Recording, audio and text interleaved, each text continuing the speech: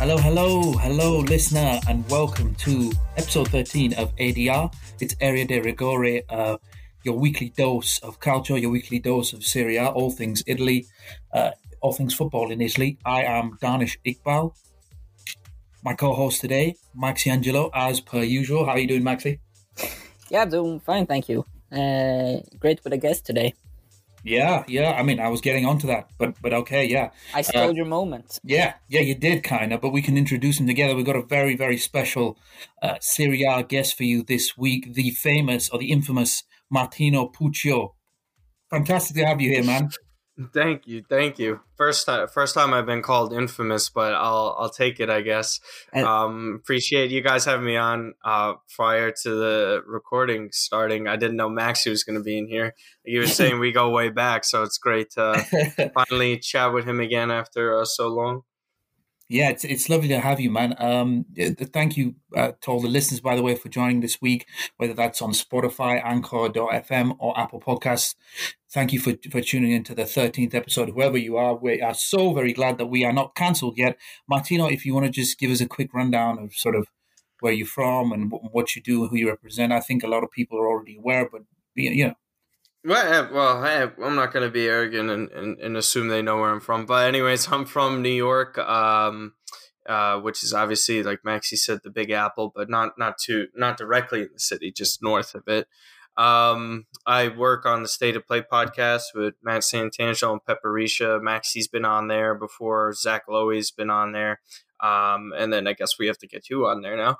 But we've been really lazy with recording because I've started a new job with 137pm.com. It's a website, kind of pop culture website involving like NFTs, football, and a bunch of other stuff.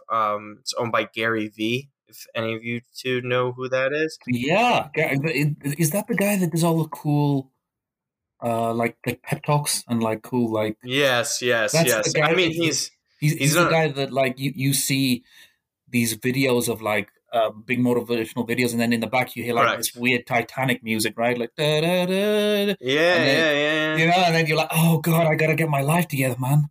Yeah. And I now work for that guy. So it's really funny. No way. Yeah. You work for Gary Vee? We gotta get Gary Vee on, man. But I mean, listen, man, he's a very open person and very kind, and who knows? I mean, you could reach out to him. I haven't personally met him yet. I mean, he just passed by my desk on Friday because I went in the city for the first time to the office. Crazy. Yeah, and it was funny. Yeah, I mean, listen, I don't know. I don't get like starstruck by that. Also, I shouldn't because it's kind of my boss. He's like the boss, basically. Like, yeah. You know, he'd be like the owner of a football club, and then I have someone above me who's like my football director, and then there's like, you know, another person who would be like the manager, and then I would be, I guess, the player.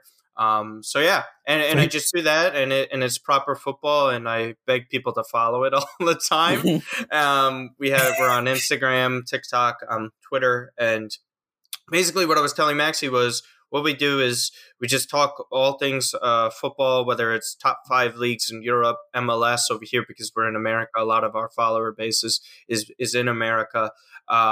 And we basically just also cover young top talents, and it's so much fun because that's a lot of what you guys do over here. And there isn't a better league, in my opinion, and obviously it was evident during the Euros that Serie A has an amazing eye for talent and some of the best young players in the world. So yeah, so that's man. What I do. We fully agree with you there. It's I mean, we've been screaming about it pretty much every week, but it's such a fun, interesting league where just the most random, bizarre things will happen. So many weird stories and subplots. There's like this magical. I was watching Narcos again the other day. They call it magical realism, or like where something in the air is just profoundly attractive or beautiful. But anyway, let's get into what was a very exciting week, and I think we'll start off with the last fixture basically on Sunday, or the last fixture for Serie A, which was the 1-1 draw at Torino. So Torino won, Inter Milan won. Alexis Sanchez scoring a last-minute goal for Inter. I think it was maybe 93rd minute, not completely the the last minute, but Inter basically rescued a point through an equaliser from him. What did we think of this? I personally thought that. Sorry, it was Gilson Bremer who scored for Torino from a corner. Torino did actually have a whole ton of chances. We'll get into the fact that the big controversial decision, like there normally is with Serie A.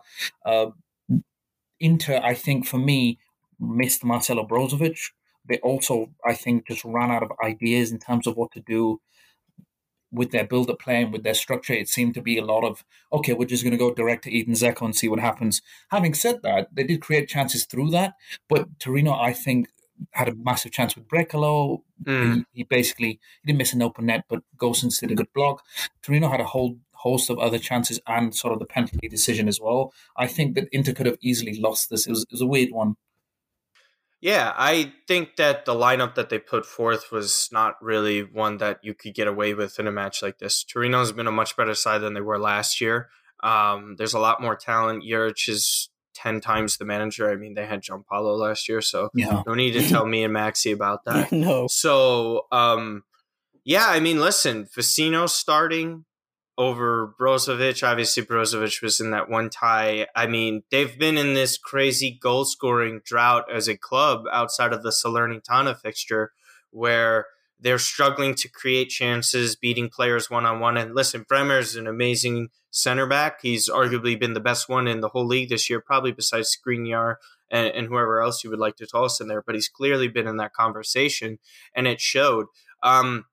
And having a healthier Belotti helps out too in this, even though he might have not been the greatest in this. I think he was still much of a threat for the most part. And quite frankly, I know we're going to wait to get to it, but he did earn a penalty for them. It was a penalty to me. I mean, there's no question about it. It was pretty obvious. Some were saying, oh, there was a handball in the build-up, but if you actually look at the footage, there's no clear and obvious handball there to say that. And even if there was, then they would have said something like that. They called it as a no foul in the box, which is the serious issue. But again, I digress with that. For Inter, I mean, the pressure mounts, and some of the things and comments I found from Inzaghi to be interesting were after one of the recent matches that they played, they were talking about still licking the wounds from the Milan derby, which was really fascinating to me because, in my opinion, and I don't know if you guys disagree with this, for a title team to want to be ambitious and repeat like Inter hope to do, you got to get over a loss like the derby.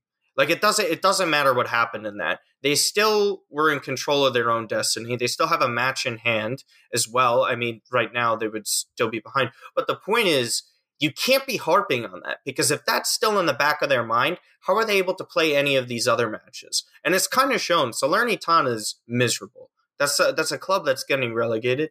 I'm sure, again, we're going to talk about that too. You can't be coming out with flat performances like this. Inzaghi's selections I just don't agree with. You have to take almost every 3 points because now the pressure is really shifting and Juve is drawing ever so closely to them. And it's not so much about the Scudetto at that point. It's kind of a reality that you could see given the remaining schedule that they could finish fourth. It's not completely far-fetched that's a possible scenario. So for me, I found it to be a massive drop of points for Inter. Salvaging the 1 point may be okay, but just the overall outlook and picture of the way they played in that match, it's not encouraging if I'm an Inter fan. It's just not. I completely agree with what you're saying. I thought some of the lineup was a little bit strange, but also when they made changes, I think Inzaghi threw absolutely everything at it and barely anything changed. We saw Robin Gosens come on. Vidal came on the 67th minute along with Alexis Sanchez. Okay, Sanchez scored the goal, maybe had a different effect. Joaquin Correa came on. He threw basically the kitchen sink at it. I'm not even sure it did much. It's 1 win in 6 now. 1 win in 6 when you're defending a Scudetto is just odd to me.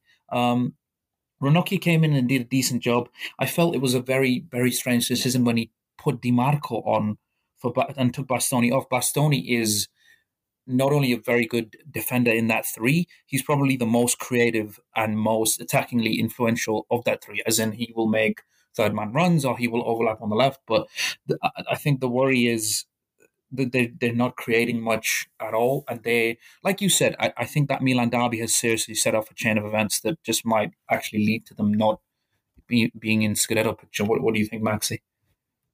Yeah, I completely agree, and it will be interesting now to see how they react when they've lost that advantage of having everything in their own hands. What is going to happen now when they don't have that anymore? Will they get themselves together, or will they like melt down even more? And also, as you said, I thought it was very weird taking off Bastoni, because if you have a situation like that when you must get a goal and you want to lift up the team, there's no better player to have back there than Bastoni. He's not only very attacking, influential, he's probably after Brozovic the best passer in the team. And so to have him ping balls up to start attacks with would have been very important, I think, and they lost that when they subbed him out. Yeah. I mean, having said all of that, and having said that they created little, or they basically don't look like what they do at the beginning of the season, where they were just purring. Edin Dzeko had quite a few gilt-edged chances, which were mainly crosses in from the box, and I think he could have at least put one away. But having said that, Pobega, Brecalo, and Belotti caused havoc, I thought, and even Singo and Vojvoda flying down the wings. I think they benefited a lot from when Inter probably pushed up a lot of men forward for obvious reasons.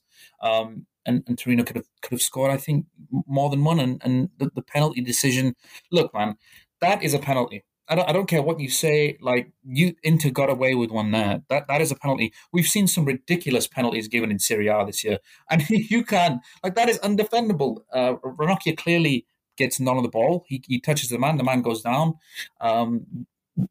They sent the decision off to VAR. It came back and it wasn't given. I think they got away with one. They now sit 4 points behind AC Milan with a game in hand, of course, but AC Milan's destiny is in their own hands. I'm sitting here with two Milanisti. That's right, Martino, right? You're a Milan fan. How are we feeling? I mean, come on, man. You must have a little bit of buzz. I mean, let's be honest. Both of us has followed Milan for many years now, and we know that this club will disappoint you.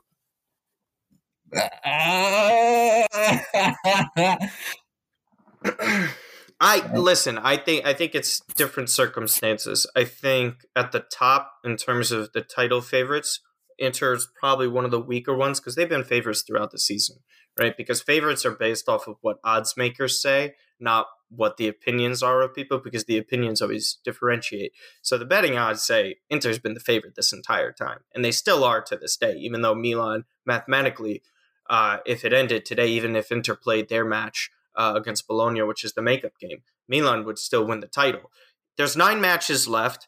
And people have been asking me all year, a bunch of them, like, when are you going to buy in? Because I truthfully just don't trust them yet. I think they're incredibly young. There's still some holes around in terms of center attacking mid and on the right wing. Obviously, right wing has garnered most of the criticism out of everyone because, I mean, if you see some of the stuff. You're literally crying out for a right winger.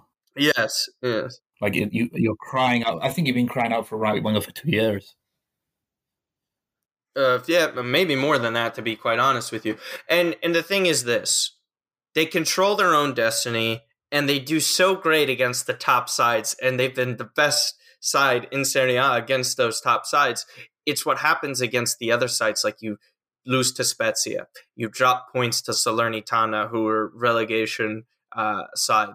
Like, you can't be doing that kind of stuff, and that's what's in the back of every Milanisti's mind, including Maxi's. Is like, yeah, we see the great strides in beating the great teams, but then we see those moments where they slip up, and they could have an opportunity. And I know it's all in hindsight, but if you keep dropping points like the Udinese ones, because you're looking at it now like, man, Milan should have been up by like 5-6 points in the standings now, where you could breathe a lot easier towards the stretch. And it just reminds everyone of the moments that have happened the past 8 to 10 years, because it's been 11 years now since they won the title. And what happened last year when basically the tides turned completely when Milan and Inter in the Coppa Italia, where Inter just ran away with it. And Inter's a lot weaker for three main reasons. There's Lukaku, Hakimi, and obviously Conte gone. But for me, I have to see it. To believe it. I think they can do it, but on a confidence level from a scale to 1 to 10, I might be like a 5.5. Oh, come on. It's a 5.5. I 5.5.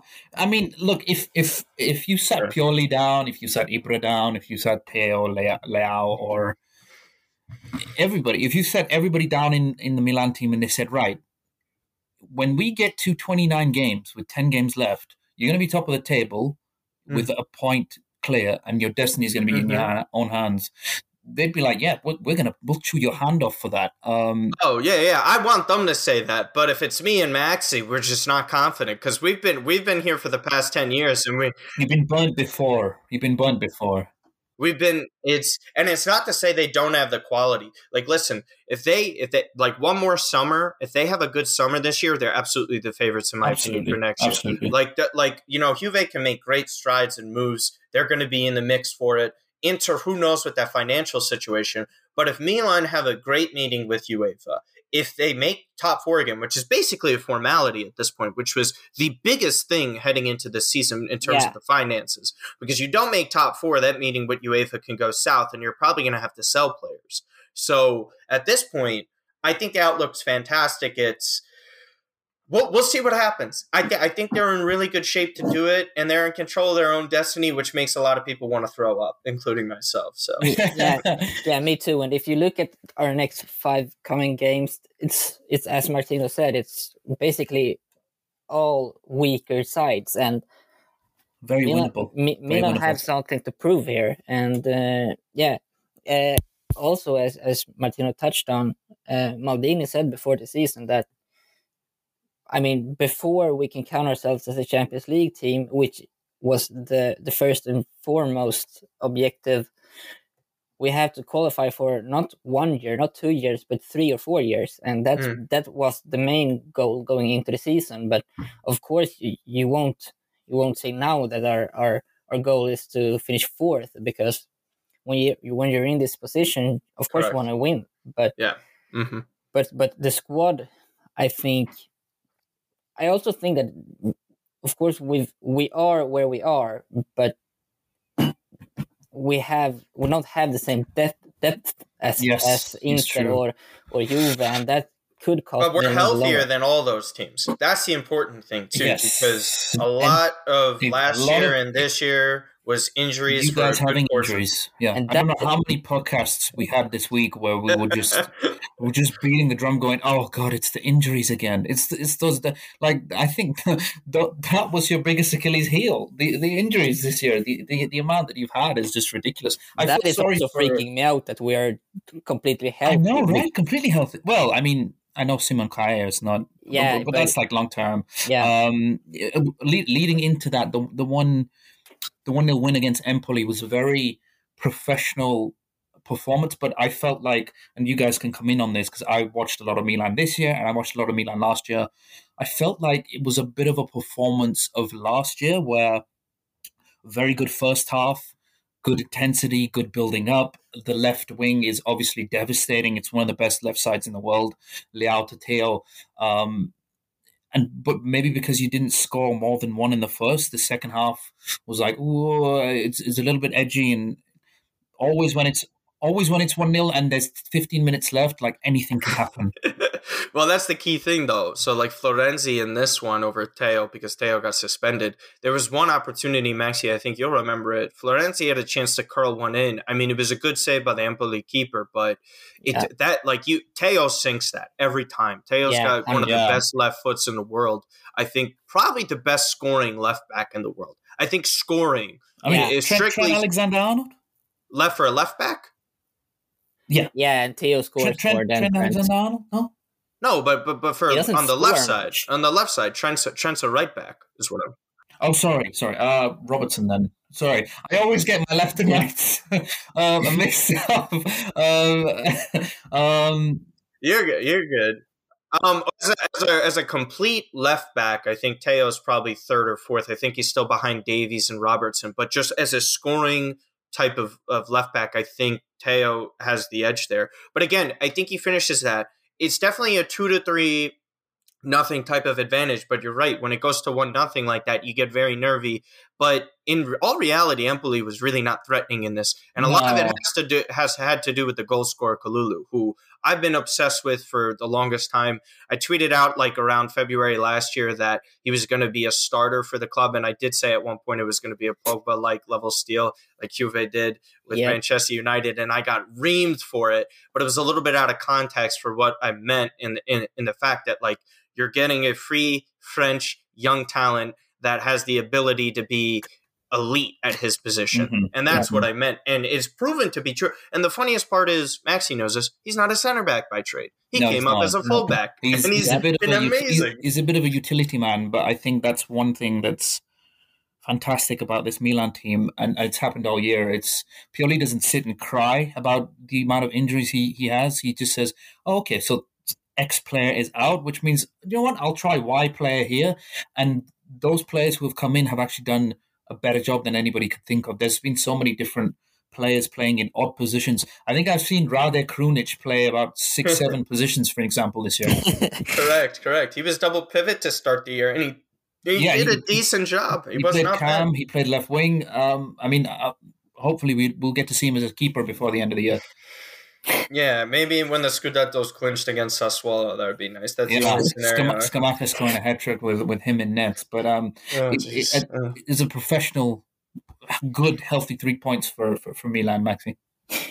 Yeah, it's like you say, when you're aiming to win a championship, you need these kind of wins as well, where even though you only have a 1-0 lead, that you can still see the game out and get 3 points. And I'm not going to say that this win will make Milan win the Scudetto, but I mean, we two years ago we wouldn't have won this game. Correct. And we've now we can see games out as we did here, even though we won't score another goal, at least we can defend the lead we have.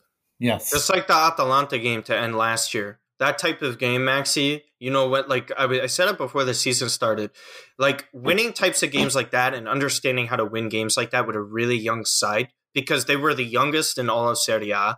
They were the youngest club that participated on average starting 11 age throughout European competitions. Mm-hmm. And they found out ways to win that game. And on top of it, all those youngsters got infinitely better.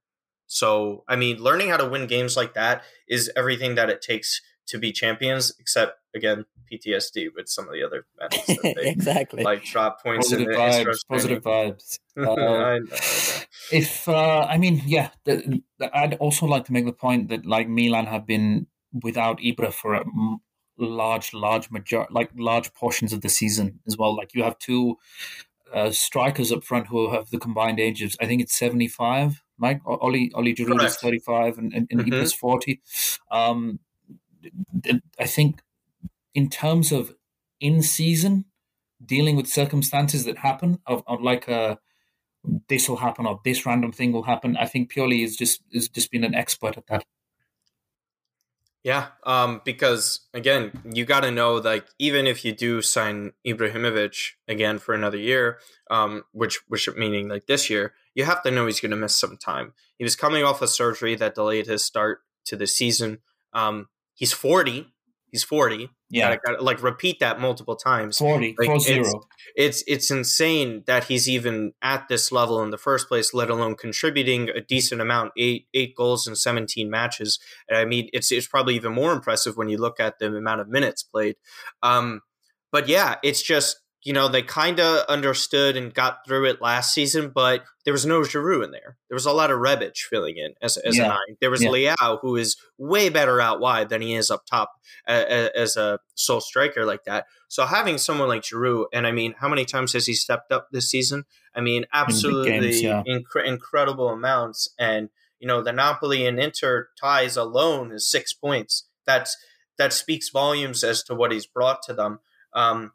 So yeah, 100%. And I mean, I don't know how you feel about this, Martino, but there's always been a lot of talk about the curse of the Milan number 9. But to be honest, even though he hasn't scored like goals 20, in bulk this season, I think that Olivier Giroud, or at least he's on the way to break that curse with how much he stepped up in big games and the goals he scored, because they've been so important for Milan. And you know what's like funny to me, and I've had a bunch of these tweets in the past that I dug up this season, where people are like, the number 9 curse. I was like, no. There's no such thing as curses to begin with, first of all, right? This isn't a Disney movie. Secondly, okay, the players sucked.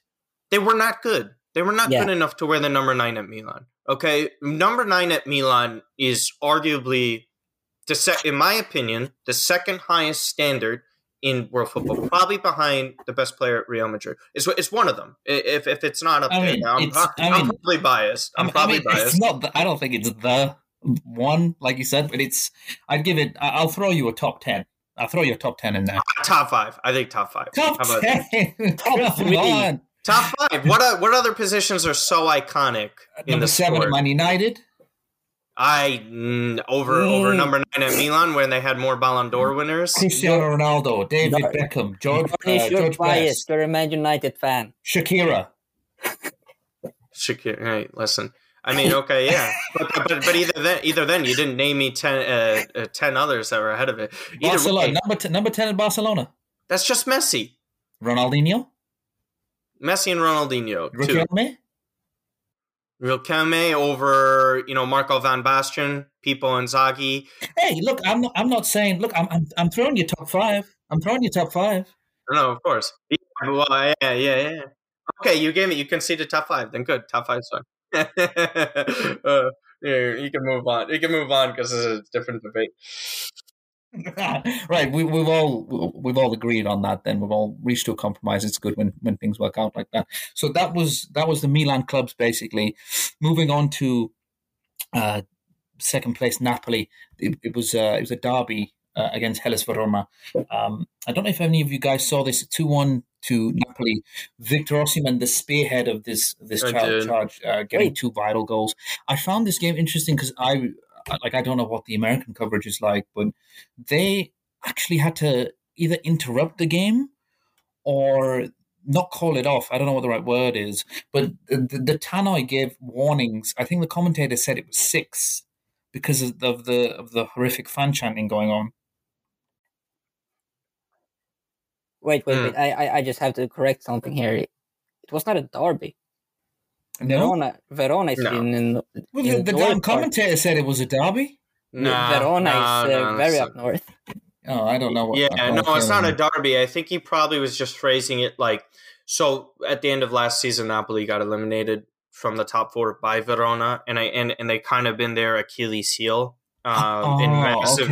Okay. So he's probably angling it like derby, that. But that's just not the right word to use. Right, we'll blame the commentator on that. I just wanted to clear the rap so you don't make me and Martino look like idiots. What about me? So I already look like one. Anyway. Hey, no, you're just a messenger. We can't shoot you.